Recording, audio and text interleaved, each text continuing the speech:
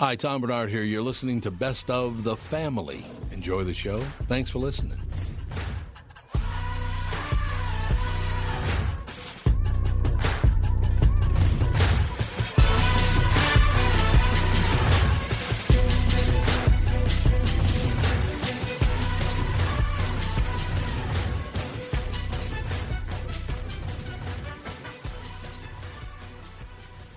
Michael Bryant, Bradshaw and Bryant, what's the latest?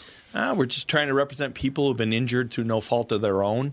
We're trying to talk to them before they talk to an adjuster or before they take a settlement that isn't something they should get based upon their injuries. How many people are out there in different, not in the law business, that love to run around scaring people before you even get to them? Well, adjusters want to settle cases and they want to close files. So based upon that, they do what they have to. I think there's a lot of circumstances where they probably act as attorneys where they're not attorneys and they try to explain people's rights, or they give them a certain view that if they look at it. And what I always say is this: if the adjuster really truly thinks the offer they made makes sense, they'd have them come see us. And that's exactly my question is you have to understand who has your best interest in mind, correct? Well, you want to know what your rights are. Whether or not you decide you're going to hire us or not, that's a choice. It's a free consultation, and you want to understand what all your rights are and what coverages you have.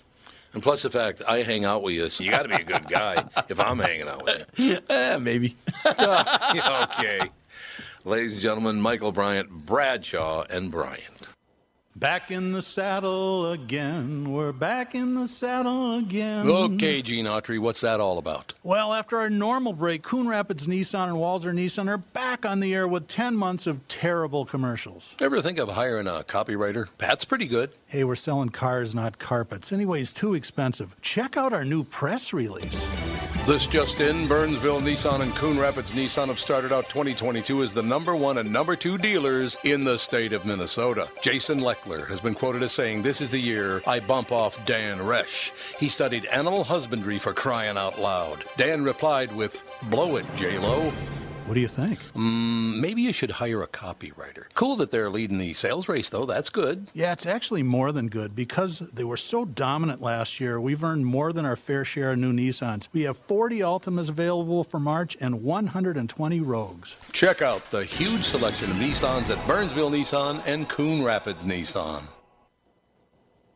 Hey folks, Brian Zepp here. Spring is gearing up, and if you're like me, you've already got the itch to hit the road. Make sure you and your motorcycle are ready with Dennis Kirk. Whatever you ride, Harley, Indian, Metric Cruiser, or sport bike, you'll find what you need at DennisKirk.com. They've got 160,000 parts and accessories in stock, clothing and helmets too. Order before 8 p.m. and they ship the same day. Plus, shipping is free for orders over $89. Get in gear and head to DennisKirk.com. Take it from Zepp. They ship today. We've been waiting so long, so long. We are back, ladies and gentlemen. Mike Gelfand joining us. Charlie Barron's just a couple of minutes from now. The Midwest Survival Guide, how we talk, love, work, drink, and eat everything with ranch. We're going to find out what the hell that's all about. So, Dougie, what's that face? I got a fun story to share with you. I It's about somebody that you know. So I had I'm ready. Sarah and I like to have dinner parties, and we had one last Saturday, and we had 4 different couples there that were all friends of ours. The guys were all musicians, but nobody had ever met each other. Oh, okay. And Peter Bourne and his wife, his wife's fabulous. I'd really never met her before. He showed up, buddy of mine from high school. Actually Sarah's boyfriend from high school, and my old stepbrother who's been on the show who started Soul Asylum. But I didn't tell anybody who he was and what band he was in. So it was kind of funny. All of a sudden the conversation started rolling. I think Peter Bourne's jaw was about to hit the floor when Dan said, "Yeah, it was kind of cool opening for Dylan." Yeah, I would imagine Open for Dylan's pretty cool. I would have to agree. So in the name-dropping contest, Peter Bourne came in a distant second. Yeah. I would imagine so. But we had a really good time. It's fun. We enjoy doing that. And we'll have you and Catherine over and put one together sometime. Don't worry about our feelings. I'm sure it was rarely lost in the mail. Because I know that they're always black and blue. And my feelings? Yes. Can't be helped. I'm in radio. You're so sensitive. That's all I have to say. I'm in radio. You get the piss beat out of you mentally on a daily basis. It all works out in You the should end. try selling cars. Oh, I would imagine. Yeah, I suppose you're probably. No, I'd be that guy from used cars. Get in a goddamn Yeah. car. Shut up. Get in the car. Shut up and get in the car. We have our guest on the phone. Ladies and gentlemen, welcome Charlie Behrens. How you doing, Charlie? Charlie. Hello, who is it? Yes. Well, there you are. How you doing, Charlie? Hey, I'm good. How are you? Everything's going swimmingly well, as a matter of fact. The Midwest Survival Guide, How We Talk, Love, Work, Drink, and Eat, Everything with Ranch. As one of 12 children growing up in Milwaukee, Wisconsin, Charlie's distinctive Wisconsin accent and church-worthy duck camo is only the start of the hilarious flair he'd bring to an interview. We're going to find out right now, Charlie, because, you know, first of all, we got to get past that whole Packer-Viking thing, and then we can move on, Charlie. Yeah, is this an issue we're going to have to really hash out here, or are you already over it, or how do you want to go about this? First of all, I'm sorry for your losses, and now I'll wait for you to apologize for beating us a couple, 2-3 weeks ago. So. Okay, well, when I didn't want to beat you because I wanted a higher draft pick because we're not going to make the playoffs anyway. Yeah, let's beat Green Bay in a year. We don't need to beat Green Bay. A blind pig finds a chestnut Yeah. in the woods every once in a while. Yeah, exactly. No, Charlie, I got to be honest with you. I've always admired the Green Bay Packers. They're one hell of an organization. You know, look, I since I'm 15, I've been a Viking fan, but I've always I never had that problem with the Bears, the Packers, the Lions. Well, I don't know anything about the Lions anyway. They've been horrible forever. But, yeah, it's been a good time. Plus the fact, I mean, Minneapolis-St. Paul is basically just a suburb of Wisconsin anyway. You know, that's how I've always thought of it. I'm glad you brought that up, too. Yeah. You know, there's a lot of people that you know, just it's a hop, skip over the deal and an easy commute from Eau Claire, Hudson, you know, Menominee. So, yeah, that's kind of how I'm surprised you said it that way, but I'm happy you did. No, that's always the way I've looked at it. I should tell you up front, Charlie, that it's going to be interesting talking to you because I was born in Long Prairie, Minnesota. As a matter of fact, I got a little piece of it's not really news. It's a fact, though, that I found. I just found out a few years ago about this, that Tom Brady's mother and my mother were born in the same town in Minnesota, a town that only had 200 people in it. So that's pretty amazing when Brady's mother and my mother were born in the same town, in a town at 200 people, and one of us became famous. But Tom's mom can roll to her left. Yeah, that's right. My mother can roll out to the left. That's exactly right. But, I mean, Charlie, what you're talking about, the Midwest Survival Guide, I grew up in the inner city in Minneapolis, and most Minnesotans think I'm from New York, which I don't know. Why would you? That's just because you're hostile, Tom. Well, Mike's That got a could good. be. I am a hostile person. That's true.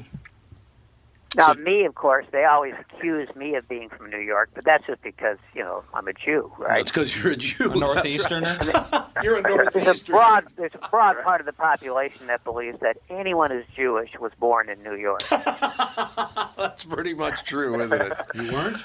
You weren't? What the hell? Charlie, one other thing before we move on, because I want to talk a lot about You got that big city going now. Well, go ahead, sir. Whoops. You didn't go What's ahead. that? No, I said go ahead, sir. I can jump in later. That's not a problem. I don't have any problem with that at all. Oh, no, sir. You know, I think I got a bad connection because I didn't hear it until I started talking. Then I realized you were halfway through a sentence, so you must have gone blank. So I'll apologize about 4 different times during the course of this interview for interrupting you in traditional Midwest style. But now, after all that, I forgot what in the heck I was going to say. So, you know, you might as well just continue on what you were saying. And once again, I'll apologize one last time for that. Well, the problem, Charlie, is I just had COVID until about 2 weeks ago, so I have COVID brain, which means if I don't say it right now, I forget what I was going to say. So, you know, I never knew that was going to happen, Charlie. I did get COVID and I got rather ill. But even when you recover, you get COVID brain. You can't remember anything. It's really weird. I've heard about it. Yeah, I've heard. I don't think I've had it, COVID, Although you never exactly know until you get one of those antibody tests true. or whatever. Right. But I do feel like I've had a cloudy brain. I'm not sure if that's from a potential COVID exposure or just from a dedication to brandy, but one of the two. But I get what you're saying. I felt a little bit cloudy in the head myself. But that's been going on for a while. So we're on the same wavelength with your COVID brain and just my normal brain. Now, Charlie, one more thing, and then I'm going to shut up, but I've always liked this. I used to fly into Milwaukee from Minneapolis once in a while to do voiceovers for Miller Beer. And Miller Select and all these other ones. So I spent a lot of time in Milwaukee, which, by the way, I really like the town of Milwaukee. And at the time, and I don't know if it's still around, but they have a building, two buildings kind of real close together. Might even be next door to one another, but I know they're in the same area. They have the Milwaukee Arts Center, and then they have Arts Performing Center. Guess what Arts Performing Center is? Charlie, you know, don't you? Yeah. What is it, Charlie? I've read in the classifieds about that. Yeah, Arts Performing Center. That's, for those who don't know, that's an exotic dancer's hall there, and it's to compete with Northern Exposure. And I'll be honest with you, I did a little stint there back in the mid-noughts. I think that's what you call the 2000s. My stripper name was actually Ratchet Strap, and they very attractive. Yeah. They slap me a little and say, that's not going anywhere. So, we all just tried in something. And I like that it, Charlie. really got me through journalism school right there. But I tell you, the Performing Arts Center and Arts Performing Center right next to one another. Charlie, that's a great sense. The Wisconsin humor is what that is right there. Oh, thank you. Well, I was being dead serious, but I appreciate that. Hey, by the way, you were doing voiceover for Miller. Maybe I recognized the ad. Do you still remember what it was? Oh, yeah, it was Miller Select. It was a brand they had out for quite some time. I've done I've done Pabst Blue Ribbon and Old Style, and I've pretty much promoted every beer ever sold, so I spent a little time. It was wonderful. From 1970, let's say 1980 till about 2010, I flew all over the country to do voiceover, because back then you had to fly out because there wasn't a lot of digital and all that. But toward the end, it worked out. But it was a great way to make a living. But what it did for me, Charlie, is it allowed me to go to places like Milwaukee and spend some time, and I ended up becoming a big fan of Milwaukee. I love Milwaukee. Now, did you get over to Arts Performing Center or just the Performing Arts Center? I did not get to either the Performing Arts Center or Arts Performing Center. I never got to either one of them, damn it. Then missed the shoe show where the girls only wear shoes. What the hell? So, Charlie, what made you write the book, The Midwest Survival Guide? What's it all about?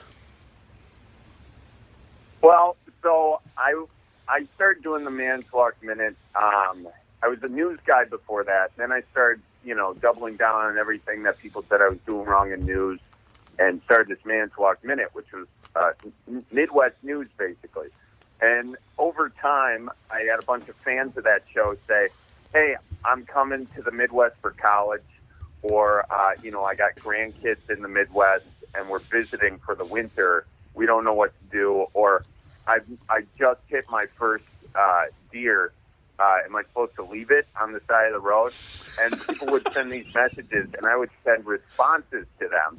And then over time, I started saving some of these responses because I thought they were funny. And as time went on, I was like, well, this could be a book, because a lot of people don't know how to survive the Midwest. And even if you're from the Midwest, there's tying a fishing knot. Not everyone knows. Some people know Minneapolis well, right? Or Wisconsin well, or the UP, but they don't know Cincinnati. And if you go to Cincinnati and you don't know Cincinnati, someone's going to offer you a three-way. and you're going to take it the wrong way, and you're going to end up ruining a marriage. Disappointed. So you gotta really know that that's chili and not fornication. So these are the things that we just compiled them into a book and wrapped it up, and it took a while, but I think it's a fun thing, and it's nice and thick, so it can go on the coffee table, or it can prop up the coffee table, however you want to do it, and no judgment. I love that, the fact that you talked about the dish. One time I was in a deli. It was in the Midwest, actually, and there was a very large African-American man in there, and he's looking at the menu, and he's sitting like 5 feet from me, looking at the menu, and goes, "Man, what the hell is this?" And his buddy goes, "What are you talking about?" He goes, "Man, I ain't eating anything named a Kentucky Hot Brown." I will never forget that as long as I live. You wasn't going to eat the Kentucky Hot Brown, baby, which I understand completely. Well,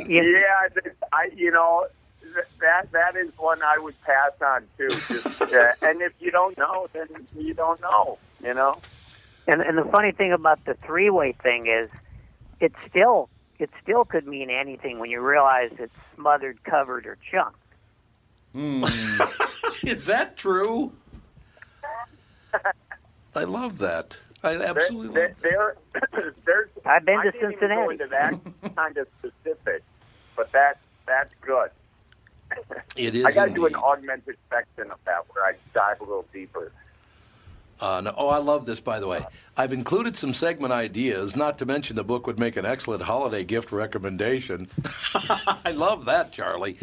Everyone knows the Southern hospitality and coastal elitism stereotypes.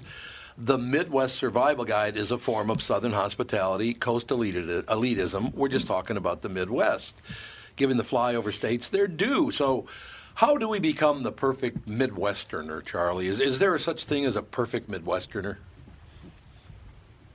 Well, let me just say perfection comes in all shapes and sizes and imperfections in the Midwest. True. And it all starts, I think, with the whole Midwest nice thing, kind of a be nice first, ask questions later kind of deal. But if you're just moving here, you might not see the perfect Midwesterner as the perfect Midwesterner. You may see them as a trespasser because they're on your roof and they're opening up your second floor window, but you might think they're breaking in or something, but really they're just cleaning the gutters, and they happen to have an extra zucchini in their garden, and they're offering that to you. But if you don't know that, though, coming in here, you could end up calling the police on someone who's just, trying to be nice and neighborly. So, but that's where I think that's it, just being neighborly, That's a wonderful idea. There's no question. All you do, Charlie, is give, give, give. It's unbelievable. Mm-hmm. Yeah, that's really it. And but the other thing, there are a few things, like you bring up this perfect Midwesterner. You got to perfect the Midwest goodbye, which that's pretty much a 12-step deal right there, and it starts with slapping your knee and saying "Welp," I suppose, and Yes. and then. Yep, you've been there. And then you're going to be offered the tour. You got to go out to the garage, look at Larry's snowblower, even though it's July. Or like, why are we looking at the snowblower?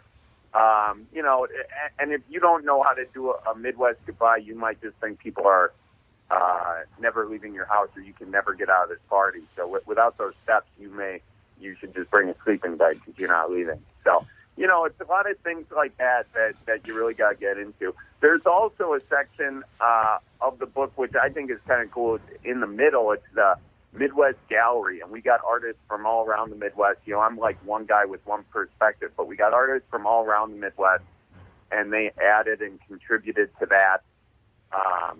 And so that was cool. And we also have a recipe section. And in Minnesota, Chef Yavang, he contributed a recipe. Leroy Butler put a recipe in there. We've got a bunch of stuff. So it's not, I tried to make it not just my perspective. Since we were calling it the Midwest Survival Guide, I really tried to broaden it, too, to include a bunch of other folks with other, that can add different elements of the Midwest culture. So. Charlie, do you have a thing, and I want to bring that, because Minnesota definitely has this thing, and I have people mention this to me all the time. My family, when we go on vacation, we tend to go to the east coast of Florida around, West Palm Beach. That's where we go. And whenever I bring that up to a Minnesotan, they go, what? And I go, yeah. They say, you go to Florida, but you go to the east coast of Florida? I said, yeah, why? And they said, oh, there's way too many New Yorkers over there for me. Well, I mean, they're not wrong. Why? But still, you're that scared off by New Yorkers? Because 95% of them are in Naples. Yeah. That's where all Minnesotans go. Oh, absolutely. They It's all like go to Naples. Southern you're right. Hennepin County. Yeah, for some reason.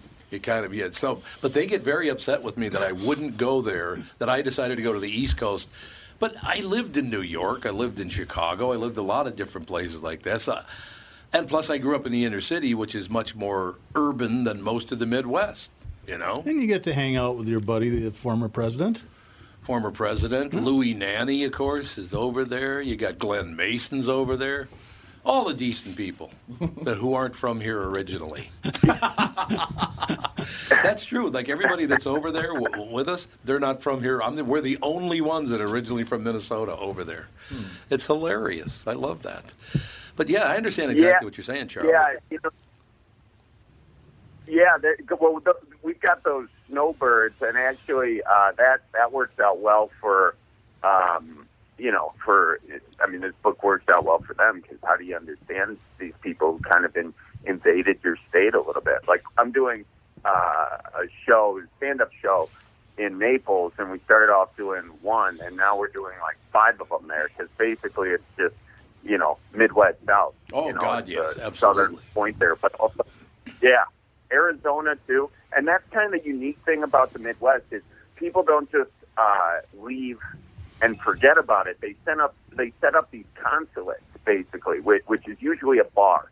Yeah, and it'll either be a Packers bar or a Vikings bar or whatever, or Badgers or Gophers, whatever it is. And then that's just where they meet every weekend to discuss the finer Midwest thing. So it's kind of unique that, I don't, like in the Midwest, I'm not seeing a bunch of like giant bars or anything like that, but there's also not a lot of brain drain from New York to the Midwest. But, it's just nice that people have so much pride in where they're from that wherever they go, they want to, keep those roots. Yeah, that makes total sense. I be honest with you, I'm trying to think. I guess I've been to Houston. I'm not a big fan of Houston, Texas. It's just a little too jammed in together and too, I don't know, it just felt kind of weird. Most places I've been, I've actually liked most places I've visited in America.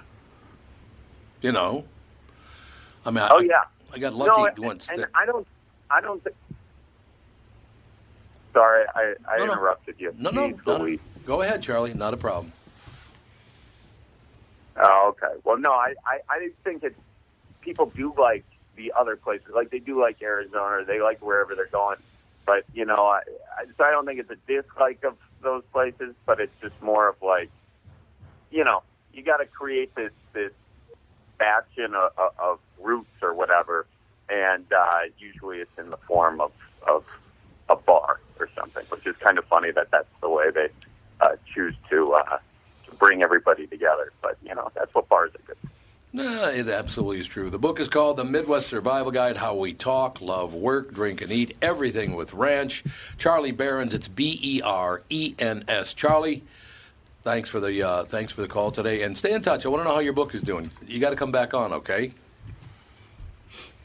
Yeah, that would be awesome. I really appreciate you having me on, and I'm going to send you some rhubarb for my garden. Good crop this year. Thank you. I really appreciate it. And by the way, you can just go to Amazon for the book, too. Just go to Amazon.com, and Charlie Berens' book, The Midwest Survival Guide, will be right there for you to pick up. Not a problem. Thanks, Charlie. All right. Hey, watch out for deer. Thanks. Oh, yeah, for sure. I will do it. Charlie seemed like a nice guy. Mm-hmm. Yeah. He did seem like longer time delay than talking to the astronauts circling the moon. It was a big time delay. You're absolutely right. Yeah, that's why I don't like phones. Yeah, you couldn't get them to Skype, huh? Apparently not. Well, no, this was the Skype number. Oh, okay. Yeah, but we have so many options that aren't phones, and yet sometimes phone apparently is the only thing that works. I don't know why. Yeah. You know, it's interesting. I was thinking about that. About half my friends are not from here. I didn't even realize that. I get Technically, Mom's not even from here. No, she was born in Wyoming, wasn't it? Cheyenne, Wyoming. Yeah, she was. She was indeed. There's no question about it. Oh, she grew up here since the age of like 3. So. 7. She was 7. 7? I think, Well, yeah. whatever. Still. I still want to know because Catherine, when she was a teenage girl, like 16 years old, she used to work at the Kentucky Fried Chicken on Highway 55 in Rhode Island, right there. Okay, yeah. Right, you know where that is, right there. I had to have gone in there when she worked there because I would have been 24 years old, and I used to go in at KFC all the time. So I bet you I met her before. Do you Isn't think? that weird? I was in there all the time, Yeah. so she had to be working there when I went Well, in you're there. probably smart at 24 not to be scoping out 16-year-olds. Well, the that's thing. not- true. Yeah, it's like sometimes Melissa's like, I wish we had met earlier. But it's like, how much earlier, though? Because we're 5 years apart. Yeah. If we met when I was 20, you would have been 15. That's That not, would have been- That's Yeah. not okay. That's jail time. Yeah, exactly. So it is interesting how, with the age difference, you got to, like, hit the sweet spot of early but not too early. Yeah, true. We got to take a break, I know, and we'll be right back. Mr. Mike Gelfand, we're going to lean on you for about 20 minutes. What do you think of that? That's what I'm here for. We'll be right back. Lean on me. The 2022 Bloomington Boat Show is here and going on now. Get out of the cold and into a 25,000 square foot heated showroom at Dan Southside Marine. A huge inventory of boats means the best deals of the year. Over 60 boats on display from Premier, Avalon, Berkshire, Alumacraft, and more. Explore what's new for 2022 at the Bloomington Boat Show at Dan Southside Marine. 6 blocks west of 35W on 98th Street in Bloomington. Visit bloomingtonboatshow.com. Tom Bernard talking with Brad Huckle and Michael Bilski of North American Banking Company. We've talked a few times over the years about how North American Banking Company has helped local businesses when they're ready for expansion. We love talking about the success of our customers. One example is Suburban Manufacturing in Monticello. They create innovative products that produce clean, dry air that is needed during the manufacturing process. We recently helped them expand their business. Moving into a new building gave them the space they needed to add new equipment and production lines. We were able to step in quickly and provide the financing they needed when they needed it. When we help businesses like Suburban Manufacturing with their expansion, it's beneficial for our customers, but their growth also creates new jobs in our community. So they make stuff that produces clean, dry air for manufacturing after working with Bilski. Do they breathe easier with their business fellow? We certainly hope so, Tommy, and that's no hot air. Nice one. Why not bank with my banker? North American Banking Company, a better banking experience, member FDIC, and equal housing lender. You all have helped build MyPillow into the incredible company it is today and have trusted in Mike Lindell to give you a great night's sleep. Mike's latest incredible deal is on the Giza Dream Sheets, which you've heard me rave about before, that's for sure. These sheets are made from the world's best cotton, Giza. They are ultra soft and breathable, yet extremely durable. Right now, the Giza Dream Sheets at its lowest price ever. These sheets are 60% off, coming in as low as $39.99 with promo code TOM.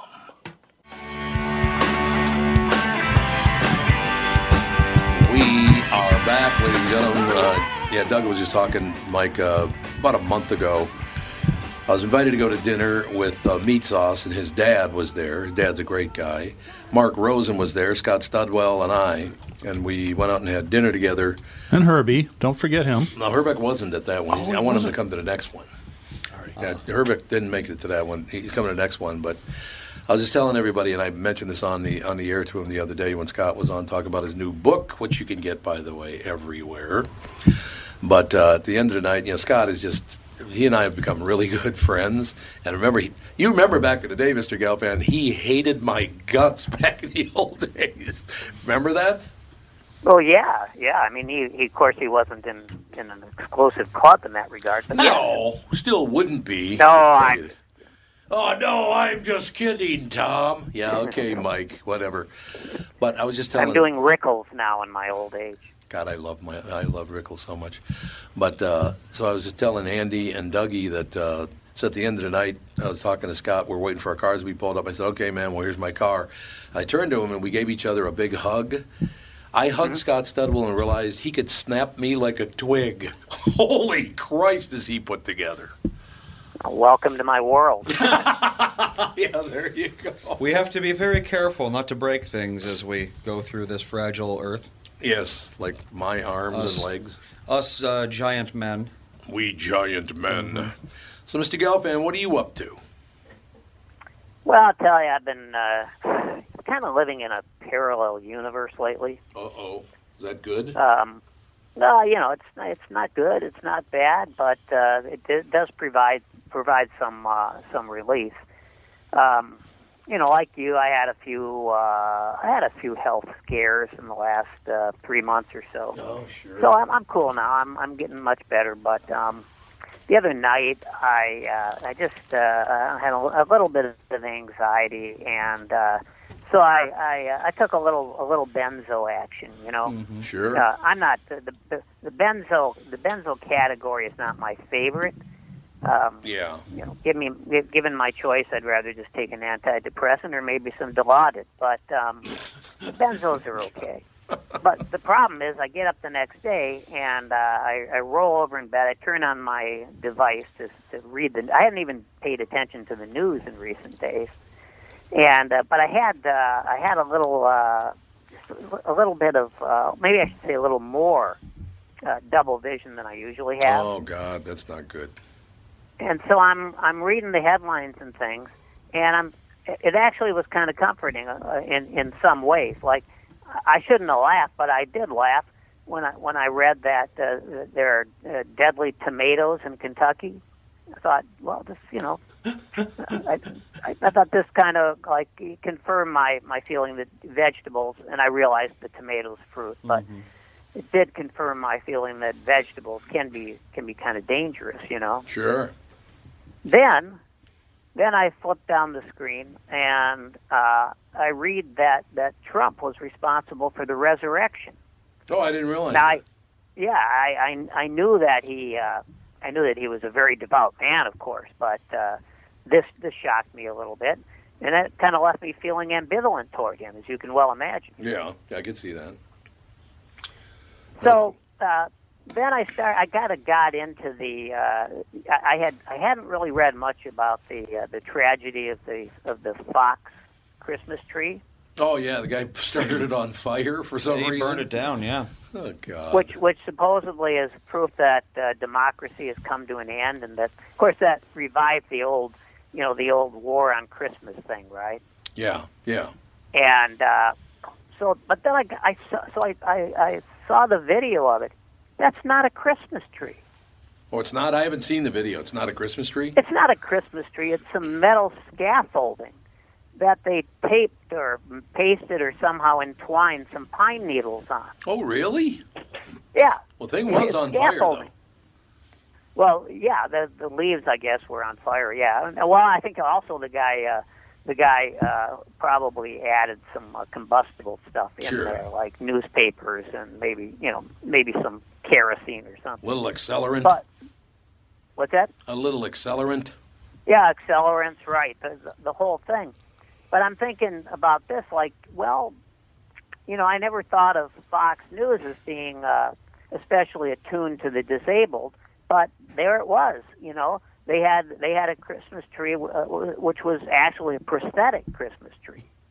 Yeah, I thought that was pretty good of them, I thought. I don't think we have ever had we had a real Christmas tree 1 year, right? When I threw it out the front door. Yeah, so, the artificial has definitely replaced the real. Why did you throw a Christmas tree out the front door? I just have. You never heard this, Gelfand? You've heard this story. Oh yes, but I'd like to hear it again. Okay. So Catherine and I decided, well, our children are young. I think Andy was 7 and Alex was 5. Let's go out into the forest and cut our own Christmas tree down. And there was a ton of snow, and we're out there, and the kids we have a little cocoa with us. So Catherine does drink heavily from time to time. Yeah, apparently. Well, she married me. Oh, who wouldn't? Oh, I don't know that you have to jump in. Only I can say that. Only I can say that about me. But in any case, so we go out there, and this tree's perfect size, but it's snow covered and it looks really beautiful with the snow covering and blah, blah, blah. So we cut it down, and we strapped her to the roof of the car, got it home, put it in the corner, let it thaw, cleared all the snow off it outside, and then let it thaw out so that the branches would drop and all the rest of it. And as we went to put it in the Christmas tree stand, we noticed there was a hard left turn halfway up the trunk, and then a hard north turn after about a foot. So it'd go up about 3 feet, take a hard left for a foot, and then go up about another 3-4 feet. A little scoliosis. Yeah, it's got some scoliosis. So we put it in the stand, and it tipped over. And I kept adjusting the stand, and it kept tipping over. There's nothing you can do at that point. So we wired it to the wall. We put a cable around the tree and put it in the wall, and it kept tearing the little hook out of the wall. I'm on the phone one day with Jeff Passolt, and I'm talking to him, and he said, here's all I heard. God damn it! And then I heard this rustling. I heard you open the front door, and I heard the rustling go out the door. I just grabbed the tree finally after it had fallen down yet again another 3 times, threw it out the front door, eventually took it and put it behind the detached garage, and the ornaments, not the ornaments, but the lights are still there behind the garage, like 30 years later. This is eerily similar to something my grandfather did when I was, I didn't remember it. I was a year and a half or 2 years old. Christmas tree. I'm the first grandchild. We're living with my grandparents at the time because my dad's working on his PhD and he's broke. And my grandmother starts apparently grinding on my grandfather. Oh, Ward, the tree isn't safe. It's going to fall on Douglas and Bob. That he kind had of a few. grinding. I was like, Yeah, no. No, hold on a minute. It's my grandparents, for Christ's sake, you perverts. Well, that's what I'm saying. Yeah, so my grandfather had a few, so he goes down to the basement, gets some 16-penny common nails, and nails the tree to the floor and goes, there, that'll hold the effer. There you go. And that tree is there to this still day. there, yep. Benvenue Street in Wellesley, Massachusetts. It's all true. There's no so question. funny. This was a very dangerous season because you had Christmas with Christmas on the horizon. You had people were putting up Christmas trees, and then of course you had people of the Jewish faith who were lighting menorahs. Now, this is worse than it sounds because there were alerts, there were stories about the very flammable trees that are inflammable trees. I'm not sure. They sound like opposites, but apparently they're the same word. Okay. So right there I'm confused. Yeah, but it is true. Trees were very dry this year for whatever reason. And so this posed I don't know how much damage was done, but this posed a real crisis when you had people who had intermarried, as we like to say. Intermarried, sure. You know, you got a Christian, you got a Jew, so you got yourself a menorah and you got yourself a Christmas tree. Now, you never want the two to be very close together for obvious reasons. And if you know anything about menorahs, well, of course you do, Tom. Right. So you got like 7 or 8 candles there burning. And 7 or 8. Depending. You're supposed to know the number, day, Mike. Well, no, you got the Shamus, and then you got the 7 days, right? So that's 8. Still think it's 8. Anyway, I think I came somewhere close to that. Yeah, there you go. You know, every year someone will come up to me and say, "Hey, Happy New Year," and I'd say, "That's not till January 1st." And they'd say, "No, it's Rosh Hashanah." I'd say, "Oh, okay, fine, good." And I'm not devout. I'm a non-believer.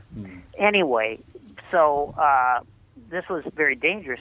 If you go to any kind of store that sells like, you know, holiday candles, that kind of thing, you can buy these multicolored candles for your menorah, but they never fit. Yeah, right. So inevitably, what happens is they fall over and light something in your house on fire. Yep. It's not what you're looking for. And this year, I don't know how many Christmas trees got lit on fire by the menorah, but in a sense, it's kind of a metaphor, isn't it? In a way it is. Yeah. Especially after your boy there. Did you see the guy, the nice Jewish boy that was complaining about the wreaths on the tombstones? You see that story?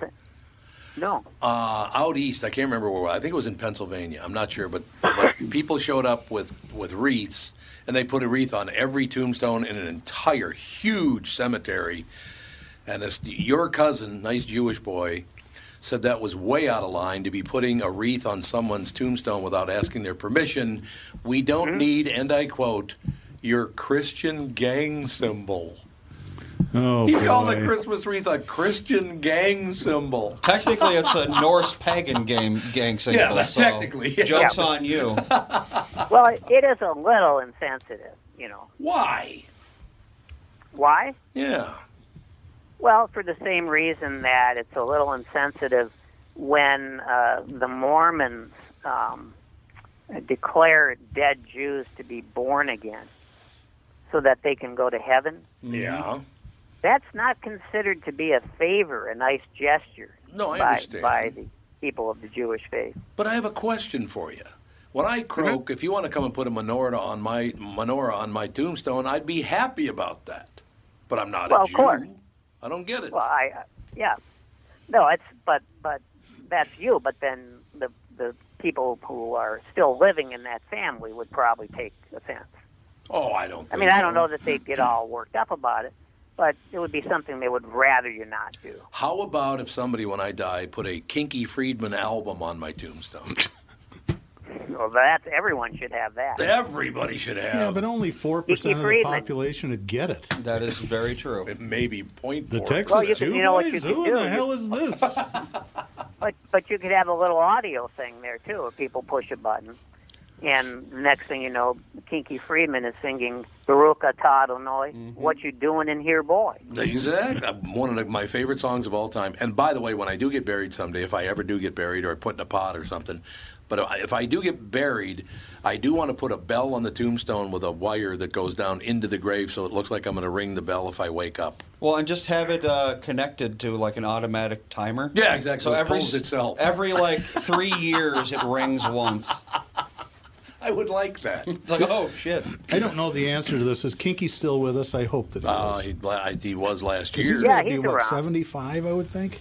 Yeah, that's about right. Yeah, probably somewhere in there. He is 77. I don't think he's running for office this year, though. No, he used to run for office quite often. Yeah, he's 77 years old, and he's still around. If you ever got together, who's that crackpot from Maine? Vermin Supreme? Yes, Vermin Supreme. the boot They on his should head run guy. together. Yeah, he's the rubber boot on his head. Okay.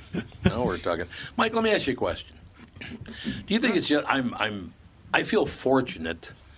You know, I grew up Roman Catholic, which is a form of Christianity, which most Christians don't like Catholics, which is kind of weird, but, you know. That is true. No, only American Christians don't. Yeah, I think it is only American Christians. But, you know, when I was a little boy, I would go, if you went west of Penn Avenue, you're going to see a lot of menorahs. So menorahs were always they were kind of a lead-in to Christmas because Hanukkah comes before Christmas. And so therefore, I always loved the menorah. When I used to see it, and it's on the other side of Highway 100 now. It used to be on the west side, but now it's on the east side of Highway 100 going south from Minnetonka Boulevard. But every year when they put that up, I loved it. It was like, oh my God, the menorah is up. Jewish kids in my neighborhood were mean because they'd taunt us. They taunted you? We get presents for 8 days. Yep. It's that's true. Every Jewish kid is like, oh, you get presents one just day, once? do you? Yeah. How unfortunate. Yeah. But I just, the money part wasn't great, but growing up where I grew up, other than being dirt poor, I loved the fact that I got to know all these different cultures, which I didn't even know I was doing, by the way. Yep. Going to school with black children and Spanish children and Catholics and growing up around Jews. And I didn't know I was learning all these different cultures, but I'm damn glad I did. I love that stuff. Yeah, I always liked the colors of the menorahs and the Christmas lights. Partly because, of course, I was always depressed. Yes, and yes. so a little flash was kind of nice. And growing up in a family of non-believers, none of it meant anything to me spiritually. No, I understand. And maybe that's part. Do you think that's part of it, Mike? The fact that I like them all, it's really a non-spiritual thing? I think so. Just a neighborly thing. Yeah. Hey, you're probably right about that. You mean to tell me that you don't believe the oil burned for 7 or 8 days or something to that effect? It could be a metaphor But I do believe I do believe in the Bible. I believe fundamentally, I just believe that every word is true. I believe that I've read Leviticus, so I know that if you don't believe what I believe, I'm supposed to stone you to death. Yeah, Leviticus I have is no a pretty problem with harsh that. one. Yeah. A lot of smoting. Yeah, there's a Leviticus is where all Every those, religion, every religion does have, an origin story that's a fable. That is true. And the problem isn't that the story is a fable. The story is that there's people who believe it's not a fable. Mm-hmm. That's where you start with the trouble. God, I just... So I think I told you this, Mike, but I went to Israel for work about a month and a half ago, and we got to tour Jerusalem for 5 or 6 hours. And it's fascinating, and also it's like, yeah, this is where the trouble started as well. So there's a church built where they think Christ was crucified, which was at the time outside, but is now inside the old city. Right. And so the Catholics have this really ornate kind of, it's like a chamber, right? This is where it happened, and there's all these and actually there weren't that many because they just opened up the country to tourism. But people are in there praying and sobbing. It's really emotional if you do believe. 5 yards to the left, the Greek Orthodox have a similar thing set up. No, this is where it happened. Yeah. It's like, 5 yards. guys, it's the same area code. yeah. It doesn't. We're not doing forensic research here. This is if you believe this is generally where it happened. Yep. But this is just another reason why I believe if we could all accept the fact that there are hundreds of religions, they all start with a story that is positively, absolutely false. We accept it as a metaphor and we move on. Well, that's what we do in our lives I every think day most now. people do at this That's point. right. It's very rare to meet someone who has a purely literal interpretation of the origin story of any given religion. You been to Kentucky lately? Speaking of which, we have Joe on the phone. Oh, way to go. Way to go, I know Doug. he was on Insult the phone. Joe. No, he's you didn't, you he's from liar. St. Paul, though. He's not a Southerner. There, well, there you go. That is true. Joe, what's happening?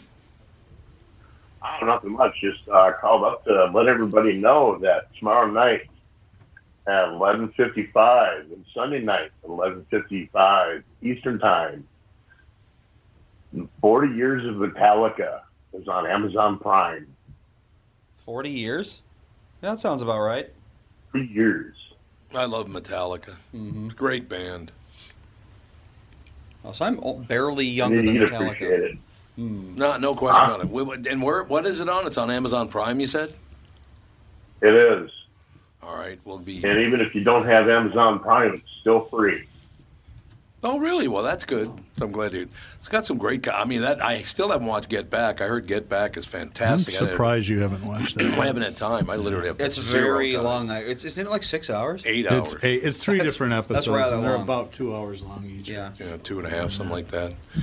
Well, we'll be tuning in, I Joe. told him about Get Back several months ago. You did. Yeah, you Say did. again? Well, everyone's been telling you to watch it, but Well, here's what I like. it's just too I keep difficult. telling everybody I work 16 hours a day. When am I going to watch an 8.5-hour TV show? It's going to be You a know, little you bit. can Probably pause. when you're not working. Yeah. Yeah. Try that. I mean, I'm sleeping when I'm not working. That's the problem. We can set up right a there. TV in here. You can watch it Yeah. between shows. There Yeah, you that's go. true. I could watch shows while I'm in here. That'd be a good idea. Or just watch it on the air. Speaking of music, did you hear Bruce Springsteen cashed in? Well, it's only $500 million. Isn't that amazing? $500 million. $500 million? Sold his whole music catalog to Sony, I believe, Proves this week. once again- $500,000. Proves once 500 again million. what a great country America really is when a guy who can't sing a note can sell his music for $500 million. You know, I watched his live Broadway show, and it was a little long, and some of it I didn't get into, but he was surprisingly humble. And he was talking about, when the first hit records came out, and he goes, it was kind of funny because the guy that wrote this never worked in a factory. The guy that wrote Racing in the Streets, I didn't even know how to drive then. Right. So it was kind of it's neat. understandable. to hear Yeah, him talk about that.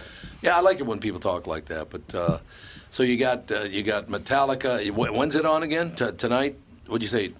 Which night's Tomorrow night, Tomorrow night. 11:55. Sunday night, 11:55. Okay, Two so different shows. So in other words, I'm going to have to watch the replay because 11:55, I ain't not awake. Well, so wait, is it live then, or what? No, Well, then how's it on at 11:55 2 different days? 2 different shows. Oh, there's like 2 parts. No, it was 2 different shows.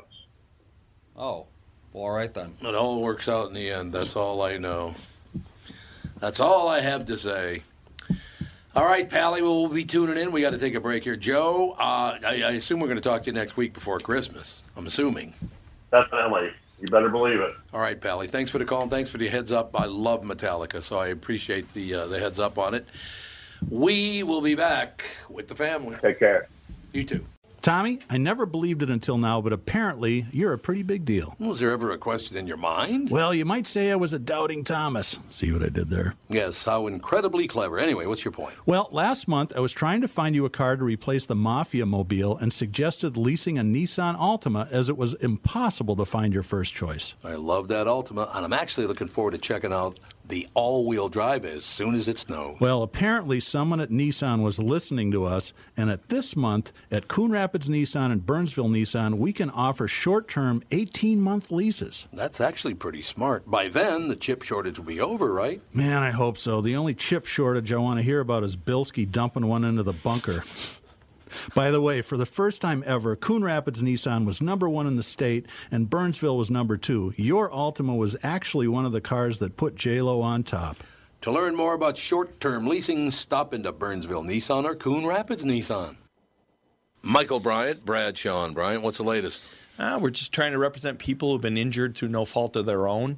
We're trying to talk to them before they talk to an adjuster or before they take a settlement that isn't something they should get based upon their injuries. How many people are out there in different, not in the law business, that love to run around scaring people before you even get to them? Well, adjusters want to settle cases and they want to close files. So based upon that, they do what they have to. I think there's a lot of circumstances where they probably act as attorneys where they're not attorneys and they try to explain people's rights, or they give them a certain view that if they look at it. And what I always say is this: if the adjuster really truly thinks the offer they made makes sense, they'd have them come see us. And that's exactly my question is, you have to understand who has your best interest in mind, correct? Well, you want to know what your rights are. Whether or not you decide you're going to hire us or not, that's a choice. It's a free consultation, and you want to understand what all your rights are and what coverages you have.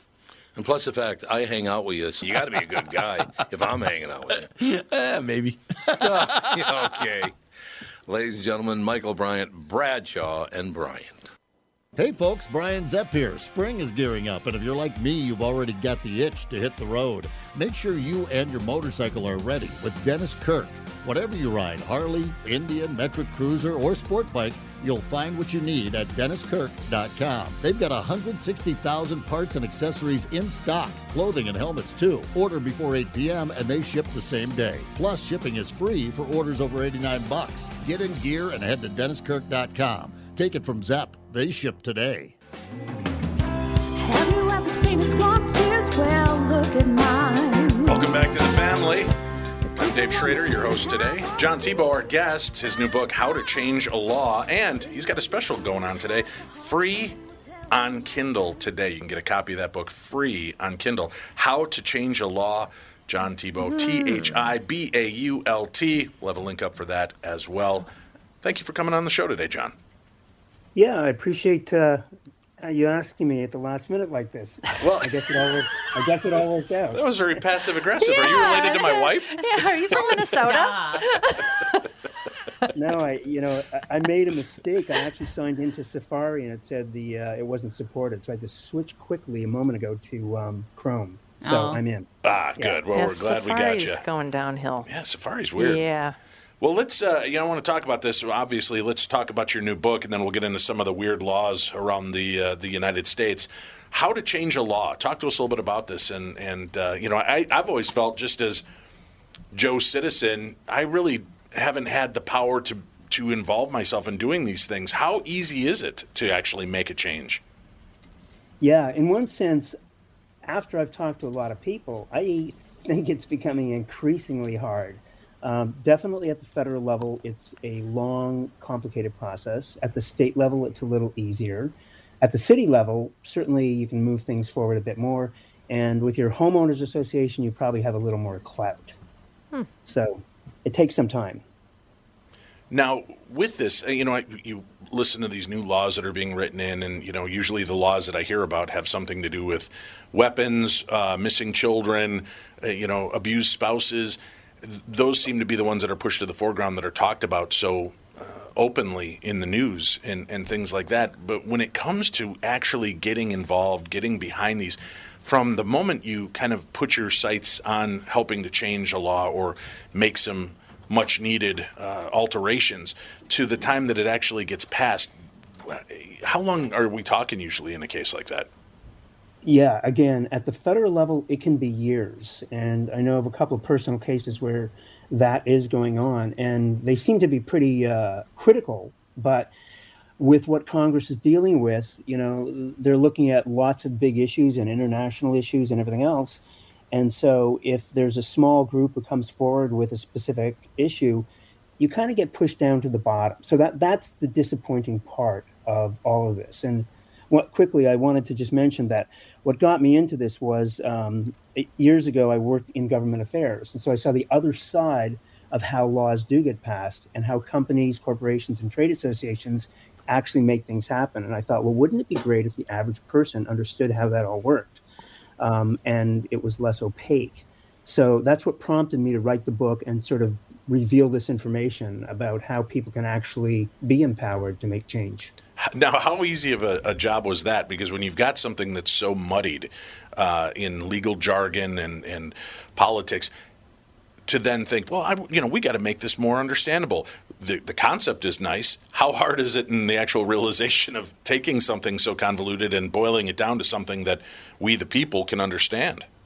Yeah, I think, you need to have the discipline to do it, obviously. And, it isn't like as though you just say, hey, I'm going to change the law. It's going to be an easy thing. Some of them are. The simpler they are, the more focused they are, and the bigger or wider support you have, the chances of making that happen really will help you along.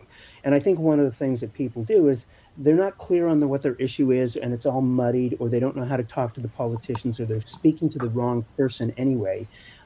So they get lost in the process. And that's why, corporations and, again, trade associations use professional lobbyists for this. So they've got the money, the time, and the wherewithal to put behind it to get recognized. Right. I mean, we hear a lot about lobbyists and what power is really wielded, and that, the little person is very rarely heard from. Do you feel that that's still a major effect in government across the board, or has that lightened up considerably? Are we seeing a swing where, the individual is starting to have more of a voice? Yeah, I think individuals have a voice. They know what they want. We keep hearing that the silent American who doesn't say anything really has a attack on what they want to get done. But then again, they get stuck in the process. And when I mention that, it's, in one sense, it's very complicated. So when I worked in government affairs, this was at Universal Studios years ago. We worked with attorneys, lobbyists, the executives, the entire entertainment industry, and you bring all these people together to make something happen.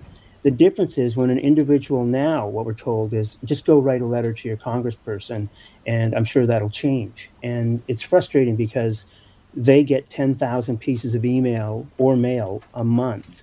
And with a staff of 3 or 4, they just don't have the time to address individual issues. Mm-hmm.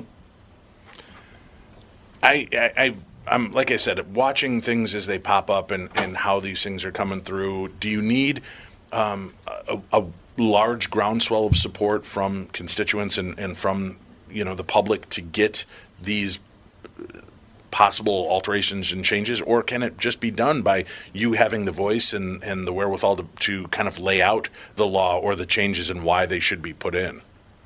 Yeah, my initial view of this was that people would come together around specific issues, be able to find one another, and then be able to move forward and address it.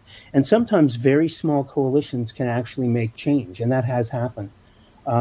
If I go back quite a ways now, Mothers Against Drunk Driving is a great example, where a singular woman who had a passionate issue because her child was killed by a drunk motorist in the 80s, she got together and was persistent and wouldn't give up. And finally, it moved up to the federal level and then the state level, and it became very complicated. But she was doing this pre-internet. and was actually able to change the laws regarding blood alcohol content. And then obviously all the states adopted that, and we have that today. But that was a long, hard push for her to get there. The book, again, How to Change a Law, our guest helped to boil this down to make it understandable, give you the chance to review how this is done, why it's done, what can you do to be an integral part of this. He has a link up. It's free on Kindle today. So if you go, take care of it today, and pick it up, you'll get a free copy on Kindle. You said you worked in government affairs for Universal Studios. What does that mean, John? Yeah, again, this is something that most people don't know. We think of companies, well, they have a PR department, a marketing department, engineering. But for the most part, all the Fortune 500 companies have government relations or government affairs offices. And so these are individuals who come out of political science or whatever background.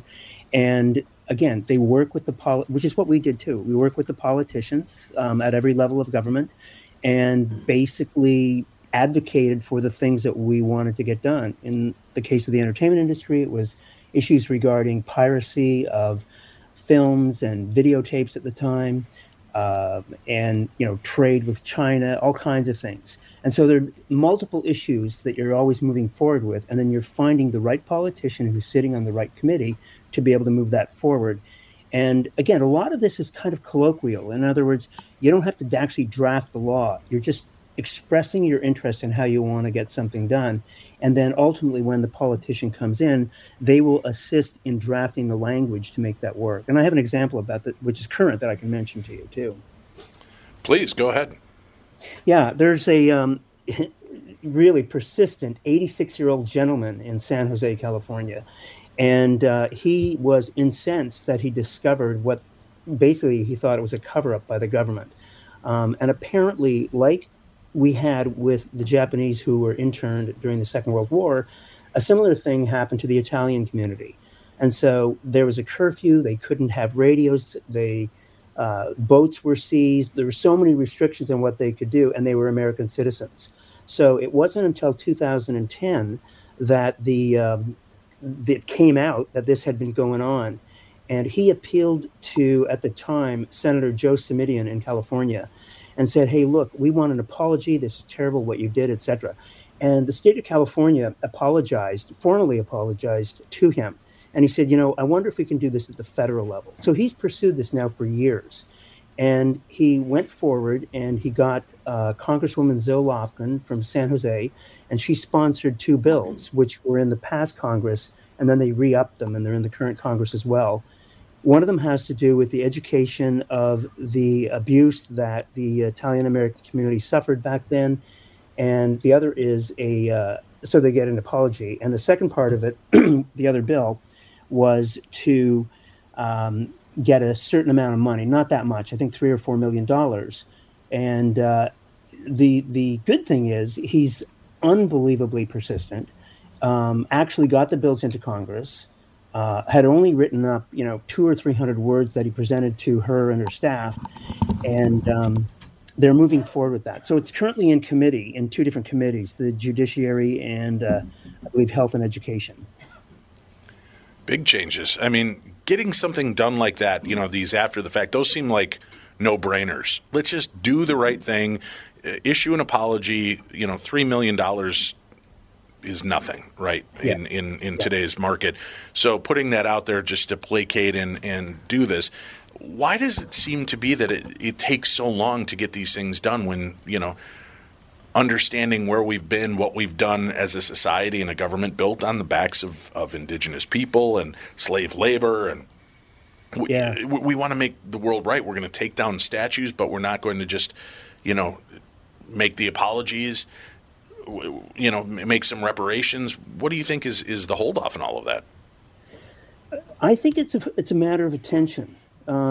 And again, if you come and look at the number of bills and again, I'll use the federal level because it's more transparent, there's more data available. Federal level, every session of Congress has around 10,000 bills, and they only pass around 3%. So they pass maybe 350 bills of the 10,000. So if you think of that, each committee and each member of Congress is looking at dozens and dozens of different issues all the time, and they're being cajoled by their colleagues and other members to say, hey, join me, be a co-sponsor of this bill, help me get something done. One of the things I think most people don't realize is if you are lucky enough to get to the point where you have a meeting with a member of Congress, that meeting is maybe 10 or 15 minutes, and they want you to be in there, succinct, deliver your message. Why is it important? Who are you trying to affect? What are you trying to get done? How far along are you? And what's your ask? What do you want? Do you want me to vote for the bill? Do you want me to, what do you want to get done here? And often people don't realize that. And again, if I go back to the professional government affairs person or the lobbyist, I've been in those kinds of meetings where you end up presenting, and it really is a very tight, focused thing. And they're doing 20 or 30 of these meetings a day. So by the end of the day, they might not even remember who you were. Jeez. It really feels like you're just running uphill, carrying a boulder on your back to try to get these things done. We live in a big old ant pile. Mm-hmm. Yeah, Yikes. yeah.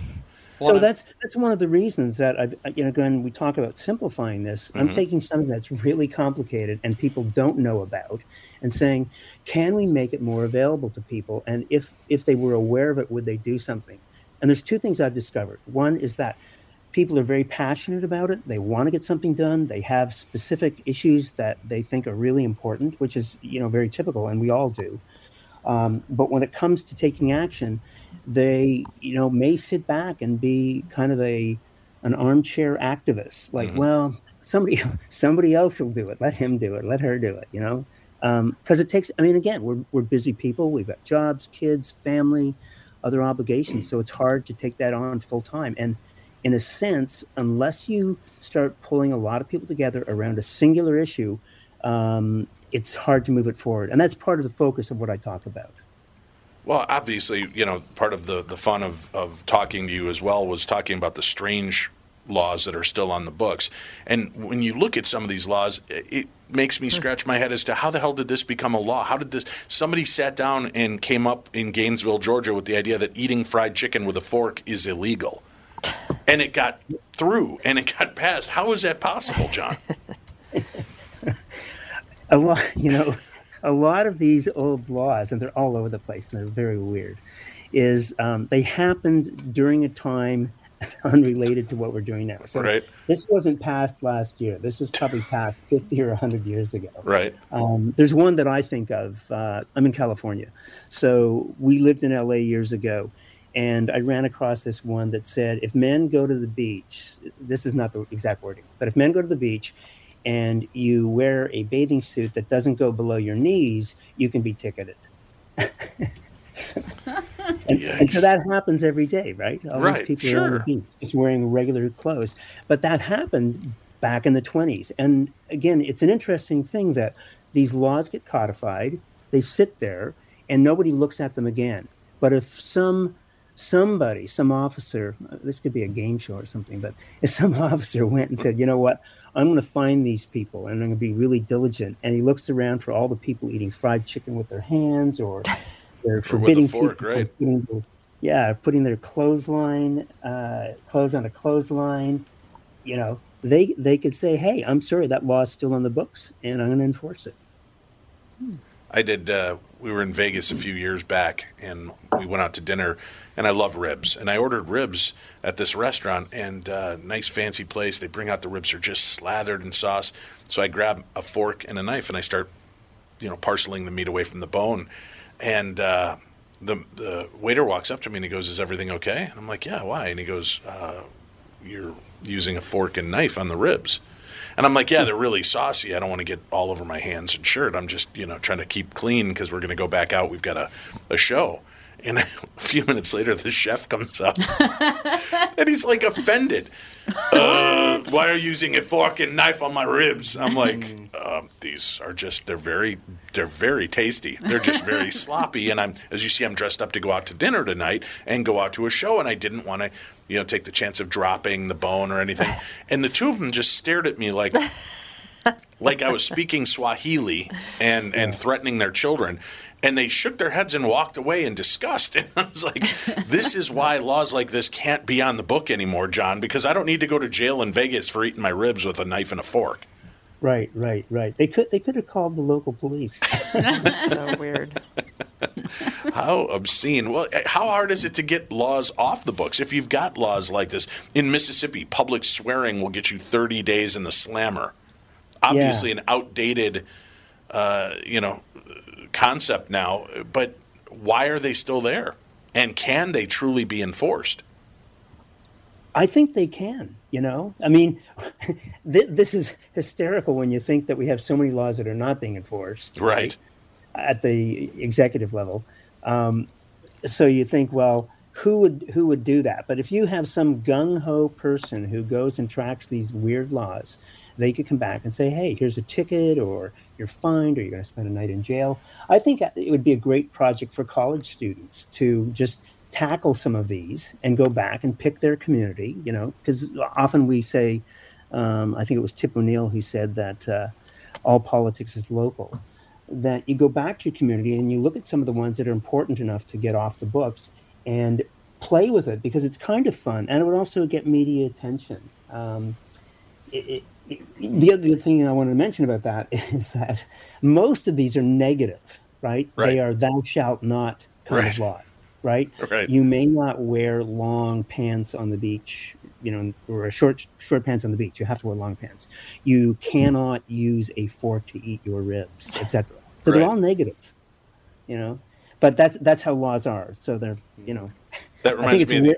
There was an old Father Guido Sarducci bit where he was talking about Moses, and he's like, there were a lot more than the 10 Commandments. And, Moses comes down with from the mountaintop with the commandments in his hands, and he walks down and they're praying to golden calves, and he gets so frustrated he throws the tablets and they break. And the only ones that he could remember were the don't do this, or don't do that, right? And he's going through the thing. He goes, but there's other, commandments like a whistle while you work. Disney stole that from him.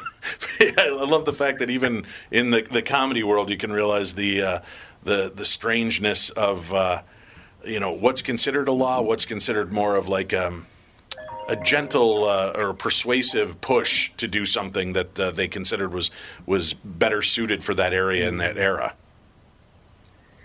Yeah. No, it is fascinating. And again, when you tackle this, I think it can become a little bit overwhelming because there's so many. So I think what happens is people focus on the issues that are most important to them. And if the issues are some that are in the past, then, again, if people come together and say, look, let's really focus on this and get this one done and have a small win, that's a great step. Because once you go through the process one time, then you say, I'm going to take on something a little more challenging, a little bigger. I'm going to work with a larger group of people.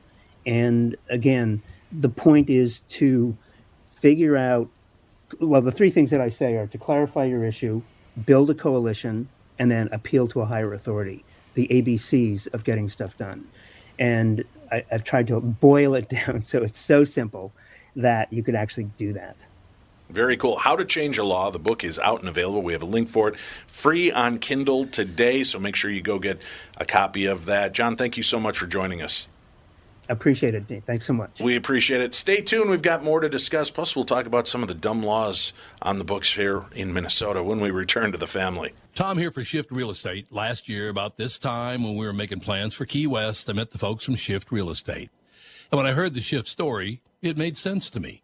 It made sense to my kids, and it makes sense to pretty much everybody that's heard about them. Shift Real Estate saves home sellers thousands of dollars on real estate fees. How do they do it? Shift lists for a flat fee of $5,000. You work with a full-time salaried agent. They take professional photos and videos of your home, list it on the MLS, and market your home online, all for a $5,000 flat fee. Call Shift Real Estate and tell them about your home. Tell them that you heard me talking about it, and they will tell you how you can save $10,000 or more when you list with Shift. It's the common sense way to sell your home. Visit shift2sell.com. That's shift, 2, sell.com. Because life is expensive enough. And we are back with Stretch's picks. Tom, there's a lot of analysis that goes into these picks. Yeah?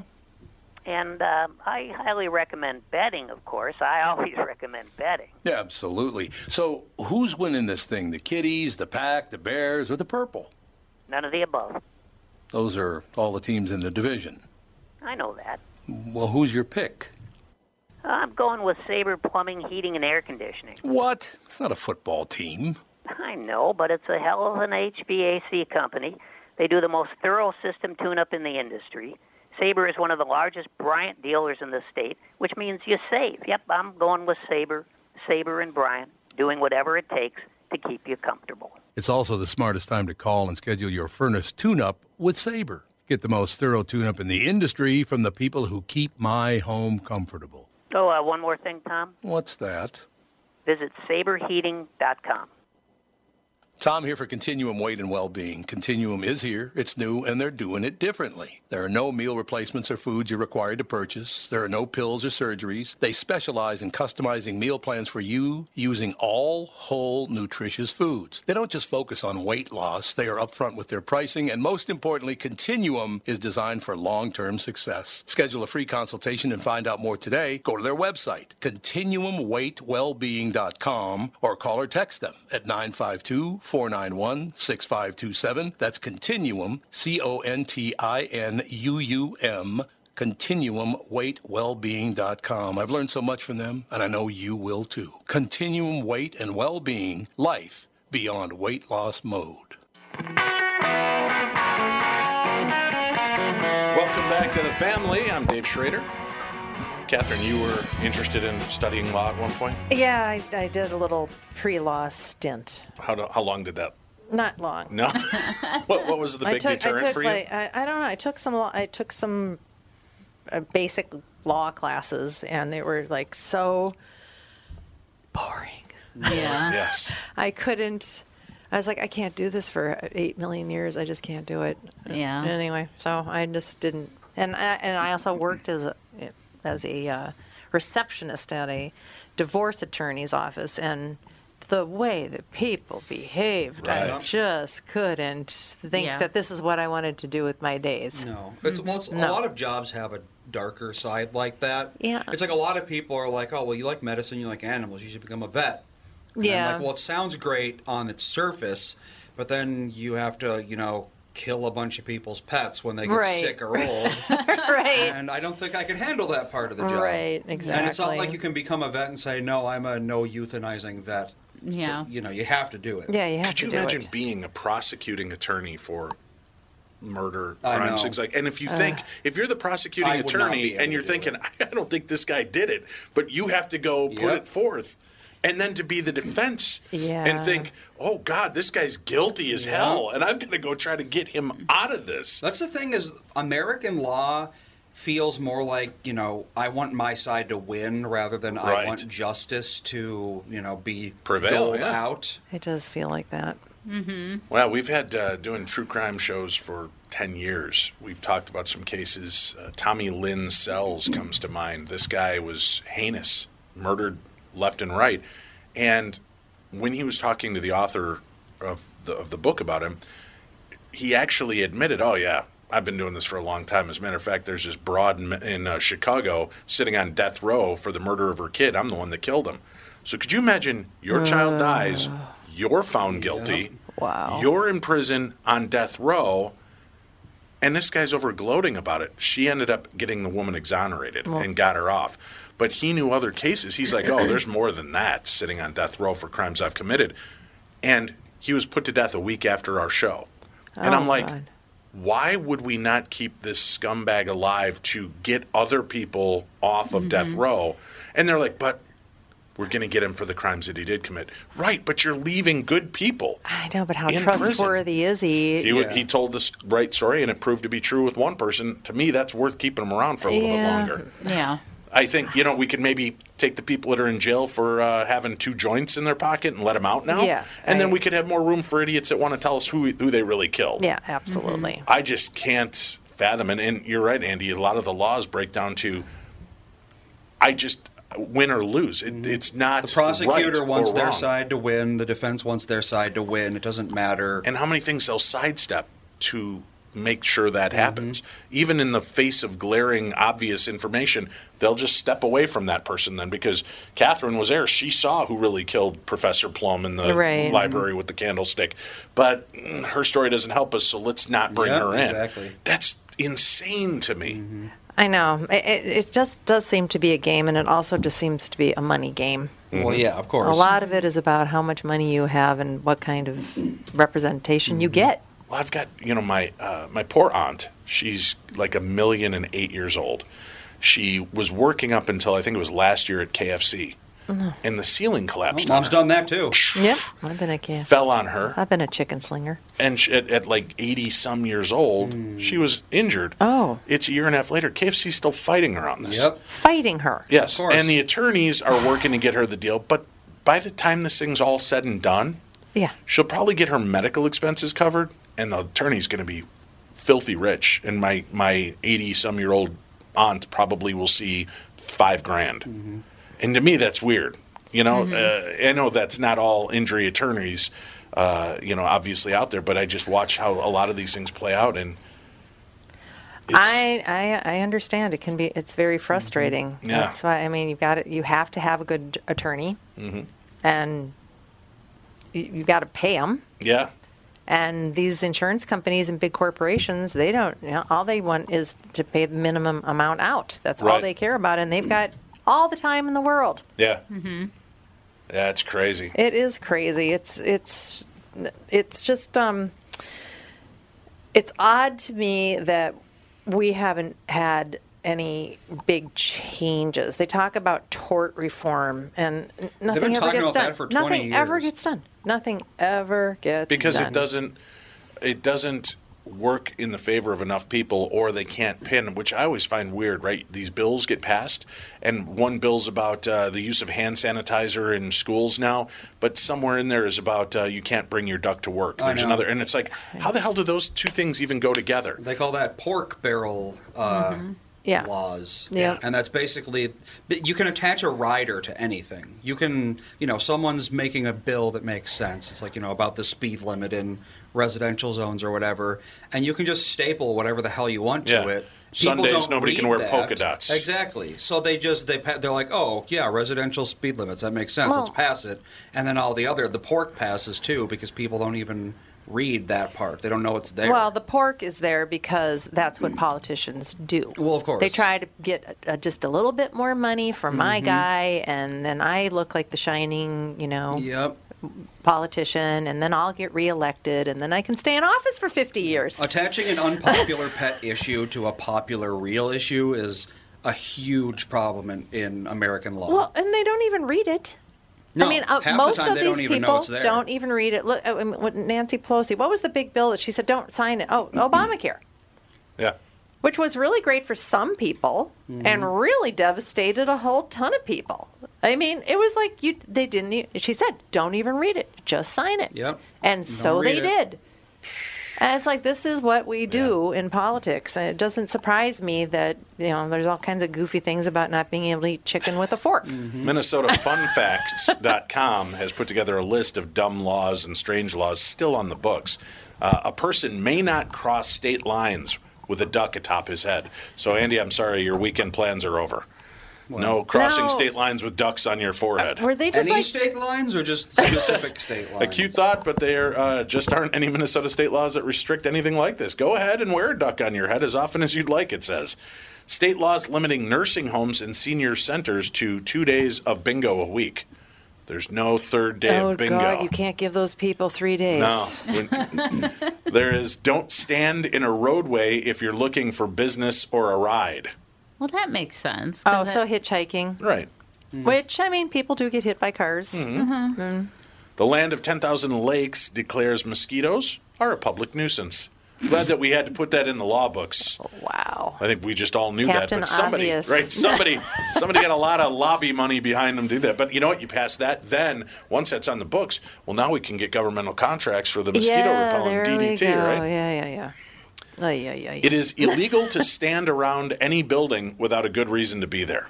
We call that loitering, isn't it? Yeah. I think they've removed those. Yeah, that original law was repealed in 2005. The new law for loitering states a person found in or loitering near any structure, vehicle, or private grounds who is there without the consent of the owner and is unable to account for his presence. Well, that's definitely something that has been ignored 100%. Yeah, absolutely. Yes. I remember the time, we couldn't hang out at the mall growing up. we would go mall walk for cruising chicks when we were teenage boys, right? But the laws were cruising chicks. It was 1983 through 86. Okay, we talked differently. We were cruising for chicks. And the malls had set into place that if you were in the mall, you had to have a minimum of $10 with you.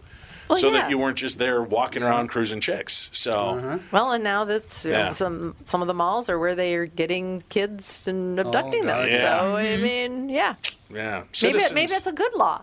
Citizens may not enter Wisconsin with a chicken on top of their heads. Oh, there goes my Okay, so winter somebody was wardrobe. drunk. This was a drunk assembly or a convention, and they're Let's like, see what kind of stuff we can get past. All bathtubs must have feet.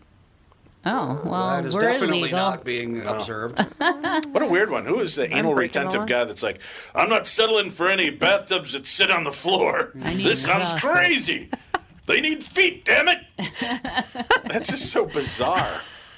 And you're right. Who's high enough to think, you know what I can't stand? Watching people from Minnesota walk into Wisconsin with a goddamn chicken on their head. I know. Who does that? That's got to stop. Andy, we need to work together on this bill. You know, it probably was like a high school thing that they irritated some other high school and a fight broke out, so they decided to make a law. You know, it's probably something that stupid. It would make more sense if it, like, Wisconsin into Minnesota, not to be able to wear cheese on your head, because that, you know. It really is annoying. Isn't it?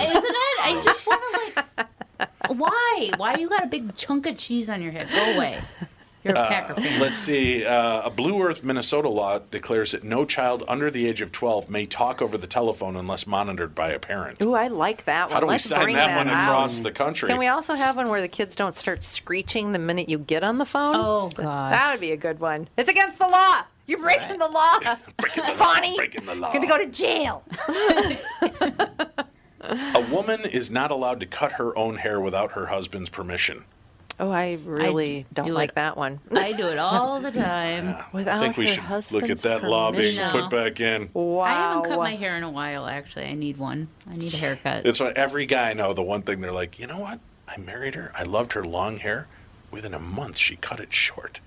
Every guy I know has complained to me about that. They're like, I don't know. Why is it the minute they get married, they cut their hair to shoulder length? It is true, I like isn't long hair. It's crazy. They don't want to deal with it. I know. It's a pain to deal with it. That's why I cut my So hair you so lure us in with your long flowing locks, and then I still have long flowing locks for you, honey. thank you, baby. I appreciate it. I just read, what's the one with the Rapunzel? Yes. To the kids yesterday. The Stabbington brothers is all. Does anybody Stabbington. remember any of this? No. In Rapunzel? Stabbington brothers? Yeah, and that she was actually a princess that was stolen. Was Right. that all true? Okay. Right, and then I there were guess I don't- multiple people that tried to get up Oh, there, the Stabbington brothers were in Tangled. which is Oh, the okay, yeah. so this They're was not made. from Rapunzel. They're from Tangled. Okay, so this was like a Disney's version, Rapunzel. yeah. Oh, okay. I was going to okay, say, right. that does not sound like something that would have been written in, And I didn't know that 18th her century hair, Germany. her hair, it glowed. That's all from Tangled. That's all Tangled. Yes. Ah, You read the okay. Tangled book. All right. Yeah. I was like, I don't know this story at all. You need the more wholesome, pure version where she was raped repeatedly. Yeah. What? Yeah, those are all the original stories. Like Sleeping Beauty, the guardsmen used to take turns on her while she was in her coma state. What? Yes. The real, I kid you not, yeah. They're very dark. Yeah, they're called the this Grimm Grimm? brothers Oh, for so it a was reason. Grimm. Yeah, they're Oh, Yeah, very all those old stories dark. were like, and then the dashing prince raped the princess, and then he got bit and has puked out all his organs and died. Yeah. It's like, why are you writing this? They're all horrible like that. That's why Disney had to alter it Yeah. just a bit for kids. In The Little Mermaid, I'm liking the Ariel. Disney I mean, much better now. I don't think she actually sold her voice to Ursula, but it's based on a similar story. But yeah, at the end of The Little Mermaid, she gets cursed and she dissolves into sea foam. Sea foam. Wow. Yep. There were no good endings back then. No. Right, well, I guess I like the Disney versions Yeah, a little Disney. bit Yeah. better. Well, I mean, if you think about it, back in 17th, 18th, whatever century Europe, a lot of it was horrible. the Can you people imagine were living very, back then? very against any sort of sorcery or witchcraft. And all of these Disney movies involve some sort of magic, which Yeah. back then, magic was considered evil. So the moral of the story was dabble in magic and you're going to get turned into seafoam. Yeah, exactly. You're going to dissolve and die. It's not good. But now it's like, oh, magic is good. Magic is fun. Mm-hmm. So let's change these stories a little bit. Wow, I didn't We've know that. whitewashed magic for far too long, Andy. It's time to clean it up and bring it back to its majesty. Mm-hmm. Or its reverse majesty.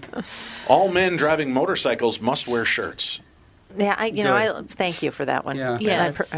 And I'm all for longer bathing suits at the beach too. That too, yeah.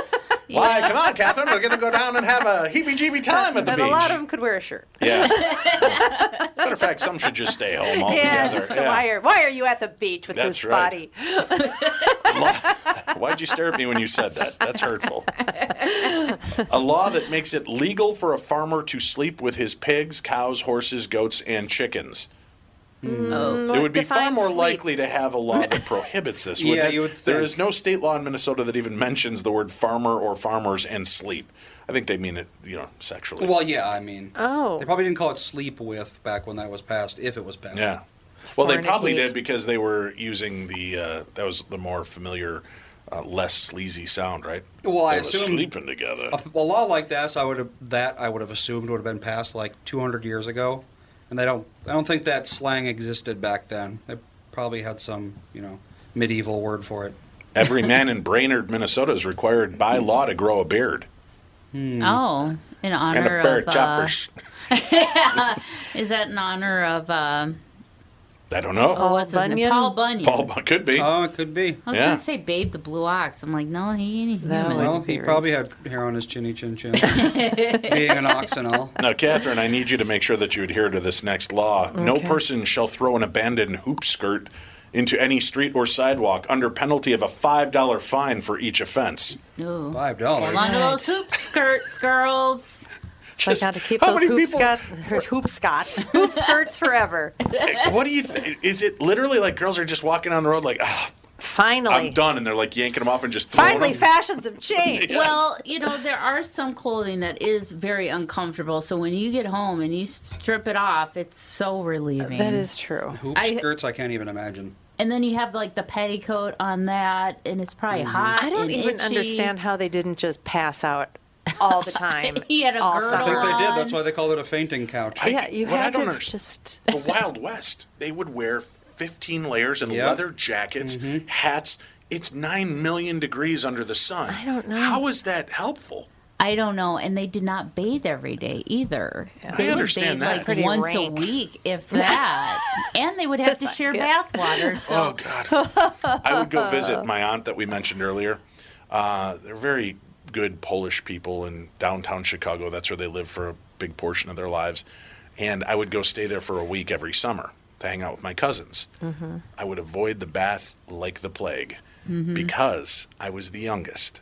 Oh. So my cousin Barbara got to bathe first, then my cousin Joe, then my cousin Kenneth. Gross. And then they wanted me to bathe. I'm like, Okay, I'll how tip much out. does water actually cost to fill Right. up a tub? Oh, well, this was Polish people in downtown Chicago, through this. They were very Yeah. money Cheap? tight. Yeah, I think it's the right word. Frugal I was looking for. I couldn't. Cheap fits, though. So I literally, somebody broke open a fire hydrant every day in that area. Oh, good. So I would literally go out and wash Yeah. up in the, there was like, no, in it.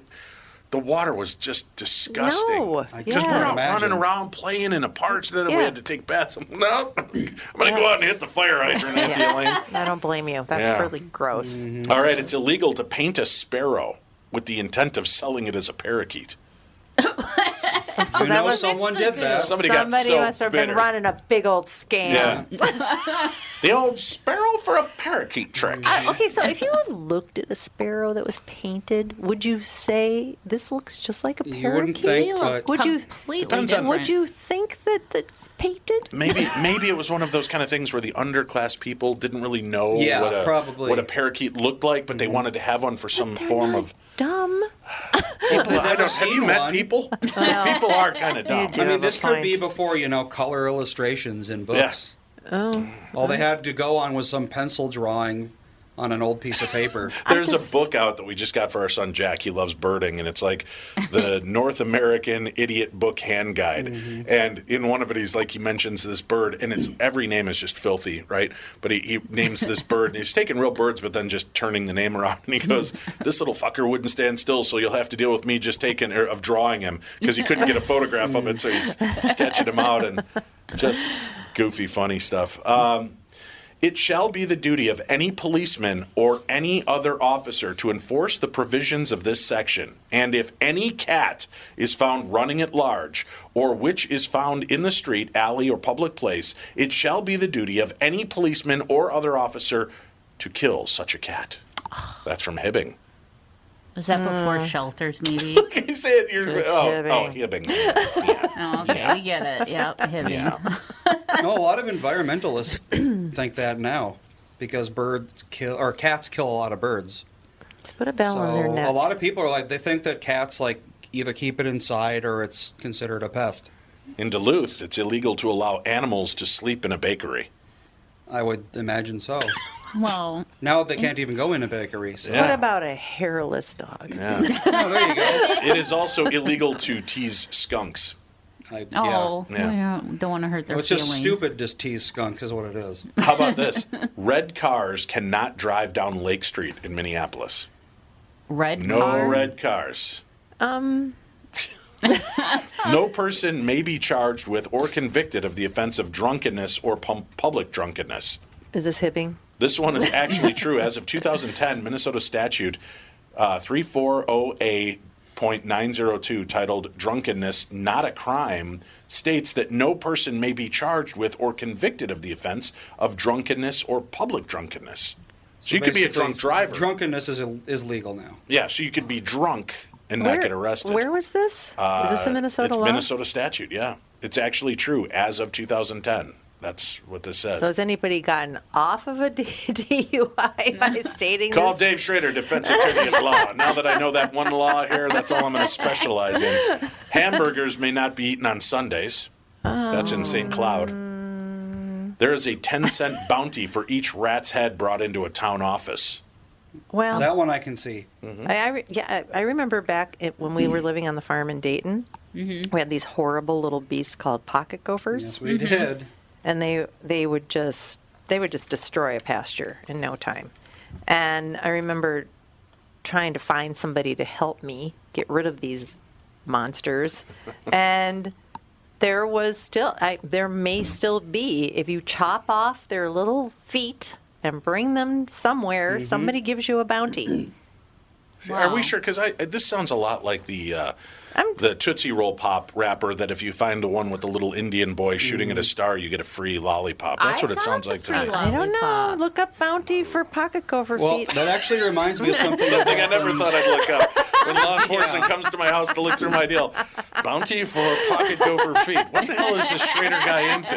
Well, something actually very similar happened. I think it was in India. I'm going to get some of the specific details wrong, I'm sure, but so basically this area in India was having a big problem with snakes.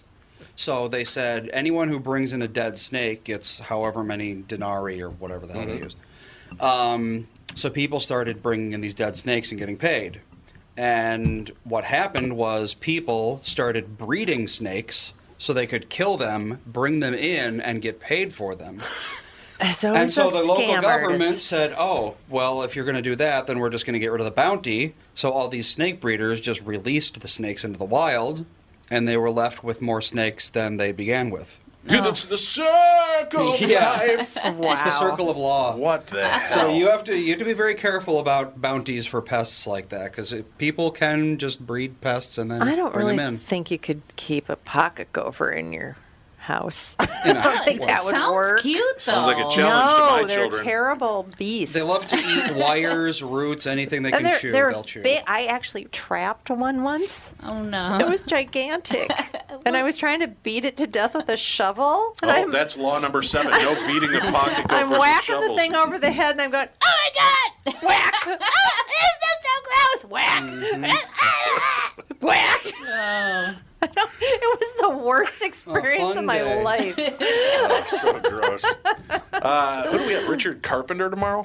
Yes. We sure do. Yeah, Richard Carpenter's on the show tomorrow. Tom will be back next week on the podcast. He's back to work on the morning show, so make sure you check that out.